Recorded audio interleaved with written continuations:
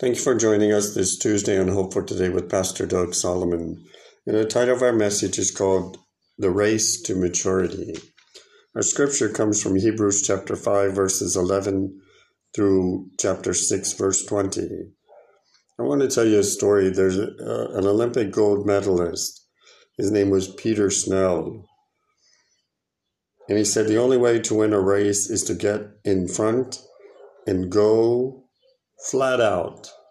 Just give it all you got.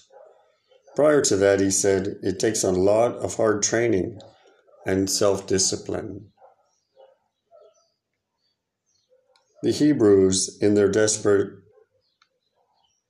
danger of quitting the race, the writer tells us he urged them to go forward. They were tired. They wanted to quit. It's like a lot of Christians today. Sometimes we get tired.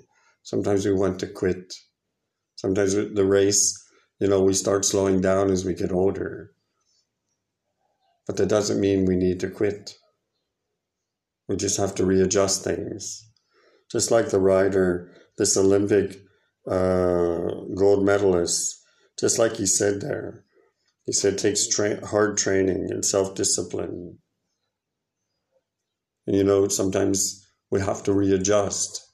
Sometimes we have to change the way that we can't train as great as we used to or do the things we used to. But we're still useful to the kingdom of God.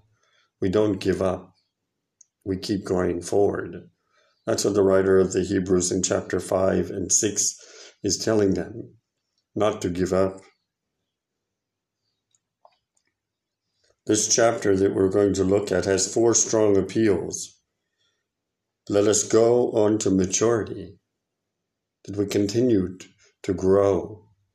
We go from newborn babes, from milk, that we end up growing up and we eat meat, the meat of the message, that we don't quit.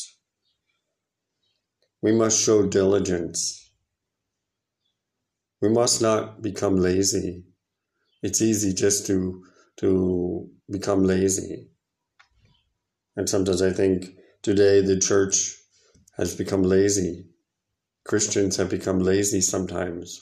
We're afraid, we don't trust, like we were talking about, hold firmly to God.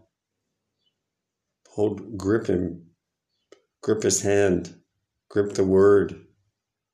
Trust it and have faith. We must take hold of that hope that we have in Christ. That's the hope of eternity. That's the hope of Him with us each and every day. Have you ever been tempted to just drop out of the faith race, to just give up and turn your back? You're not alone. Like I said, the writers of the Hebrews were being reminded of that. And we look at the scripture beginning with Hebrews chapter 5, verse 11. It says, we have much to say about this, but it is hard to explain because you are slow to learn. People today are slow to learn sometimes. Sometimes we don't want to learn. Sometimes when we think we've learned all we want, we don't want to learn anymore. But I think as we grow older, we learn life's lessons, but we learn the lessons of God. Our lives sometimes are examples, are testimonies of what God has brought us through. That's why we testify in churches. We want people to understand that God is a God that doesn't leave us or forsake us. God is the God that's there in the valley, on the mountaintops. God is a God that has our best interest at heart. Even when we can't see the bigger picture, God does. God has everything under control. It says in verse 12, in fact, though by this time you ought to be teachers, you need someone to teach you the elementary truths of God's word all over again. Sometimes we've been in the church so long we forget. Not necessarily we forget, but we've heard it so much that we tune it out. If we don't use it, we lose it, as they say. Many people have been taught. They've been taught the truth of God's word. but then they've not cling to the promises, and then we lose it. It says here, you need milk, not solid food. Anyone who lives on milk, being still an infant, is not acquainted with the teachings about righteousness. We have to continue to grow as Christians. When we become Christians, we don't always understand the Word of God right away. We don't understand all the promises sometimes. And that's okay. But we have to strive to learn. We have to strive to know the elementary truths of God's Word. It says, anyone who lives on milk, being an infant, is not acquainted with the teachings about righteousness. Verse 14, but solid food is for the mature, who by constant use have trained themselves to distinguish good from evil. You know, many times today, even in the church and in the world, you know, people can't distinguish the good from evil. Sometimes what appears to be good is evil.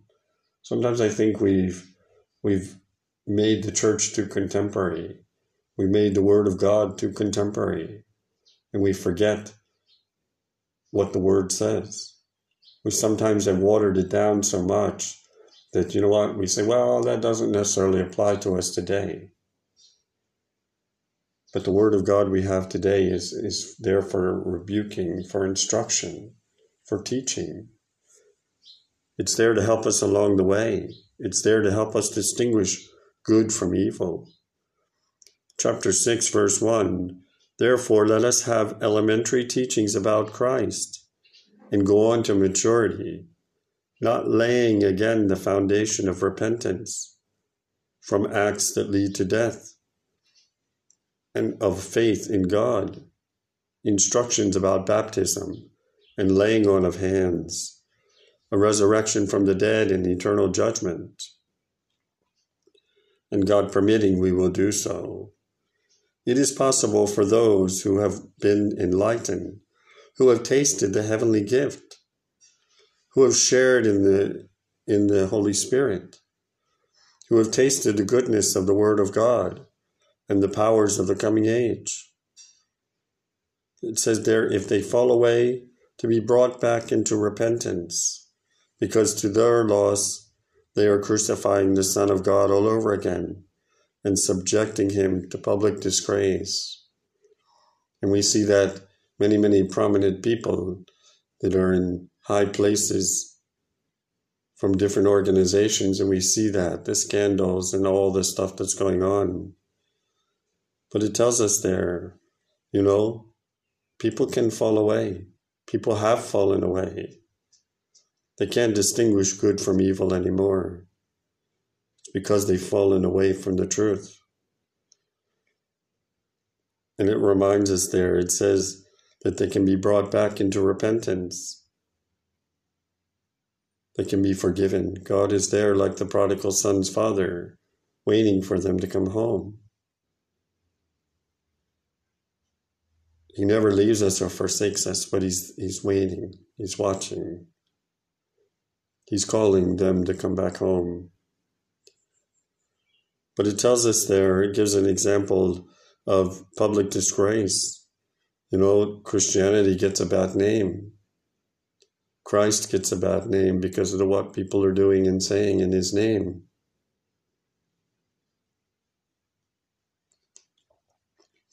It tells us in verse 7, it says, land that drinks in the rain, often falling on it, that produces a crop useful to those for whom it is farmed for, they will receive the blessings of God.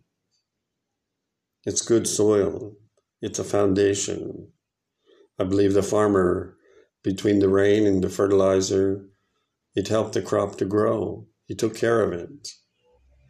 But it says, but the land that produces thorns and thistles is worthless and in danger of being cursed. In the end, it will be burned. It will have no use. So many people today are lost. They're like this ground. Their lives are producing thorns and thistles. But God wants us to produce a crop useful, that we can receive the blessings of God. It's not about monetary things or possessions, but it's the blessings of God, of health, of life, of eternal life. This is what God gives us. It says, even though we speak like this, dear friends, we are confident of better things in your case, things that accompany salvation. God is not unjust. He will not forget your work and the love you have shown to him, as you have helped his people and continue to help them. We want each of you to show the same diligence to the very end. In order to make your hope sure, we do not want you to become lazy, but to become imitant with those through faith, patience, inherit what is promised. When God made his promise to Abraham, since there was no greater for him to swear by, he swore by himself, saying, I will surely bless you and give you many descendants. And so after waiting patiently, Abraham received what was promised. It's the same for us as Christians. God will give us what he promised. It says, men swear by someone greater than themselves, and the oath confirms what he said and put an end to all argument. Because God wanted to make unchanging nature of his purpose very clear to the heirs of what the promise is. He confirmed it with an oath. God did this so that by two unchangeable things in which is impossible for God, one is to lie. We who have fled must take hold of the hope offered to us. May it be greatly encouraging to us. We have a hope that is the anchor for our soul. It is firm. It is secure. It enters the inner sanctuary behind the curtain, where Jesus, who went before us, has entered on our behalf. He has become the high priest forever in the order of Melchizedek. But he gives us a hope, an anchor for our soul. That's the promise we have as Christians. That's the promise we have for the world today. It's our hope. We can have a firm foundation, a secure foundation in him. We can be certain, but we must cling to the Word of God. We must read it. We must have a foundation. We must drink the milk first, and then we can eat solid food as we grow as Christians. Are we going to learn everything? Probably not, but we have to make an effort. We cannot become lazy. It's so easy in the world today to become lazy. But we have a hope that is sure, that is found in a personal relationship with Jesus Christ. Shall we pray? Our Heavenly Father, we thank you for this message today. We thank you for the race we're running. We're running a race to maturity, to grow up. We don't stay as babes. We will grow up. We will learn about your word. We thank you for Sunday school and churches. We thank you for churches that still have it, that teach children the way, the truth, and the life found in a relationship with Jesus Christ. We thank you for the fact as teenagers we can continue to grow and learn more about you through Sunday school and through youth programs. We thank you, Lord, for adult Sunday school classes. We thank you for groups to get together throughout the week that will read your word, will study your word, will claim the promises found in your word. We thank you for that today. We thank you that we have a hope that's found in a relationship with you. We thank you, Lord, that you offered up prayers and petitions on our behalf. That when you were dying on the cross, that you had the hope of humanity on your mind, the redemption. But Lord, we pray for those that have become lazy, those that have stepped along the side and are sitting on the sidelines. Those say, oh, that's old. That doesn't apply to today. But your word is truth and life. Lord, oh, that we will turn back to your word. We will turn back to you. Lord, we pray for those that are lost, that don't know you as their personal Savior. We pray today that someone that is grounded in the faith will come alongside of them and will give them a word of encouragement, that will share a message of hope. As we've talked about running this race, Lord, you never leave us or forsake us. You give us the hope of eternity. You are the anchor. You are the hope, the anchor for our soul. It's firm, it's secure. And that's the promise we have as Christians, and that's a promise that you give to each and every one of us. But we must repent. We must be forgiven. We must walk. We must learn. We must fellowship with believers. And we must not forsake the fellowship. We must not become lazy. We have to have faith and patience. And we will inherit the promise in the end. Lord, we want to thank you for all those that listen. We ask a blessing upon them. We ask for your hand of mercy.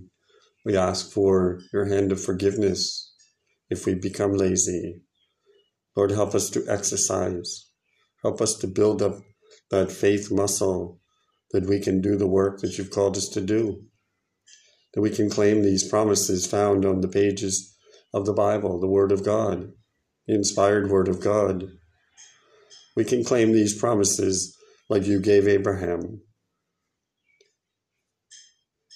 Lord, we have that hope today in you. We ask it in your name.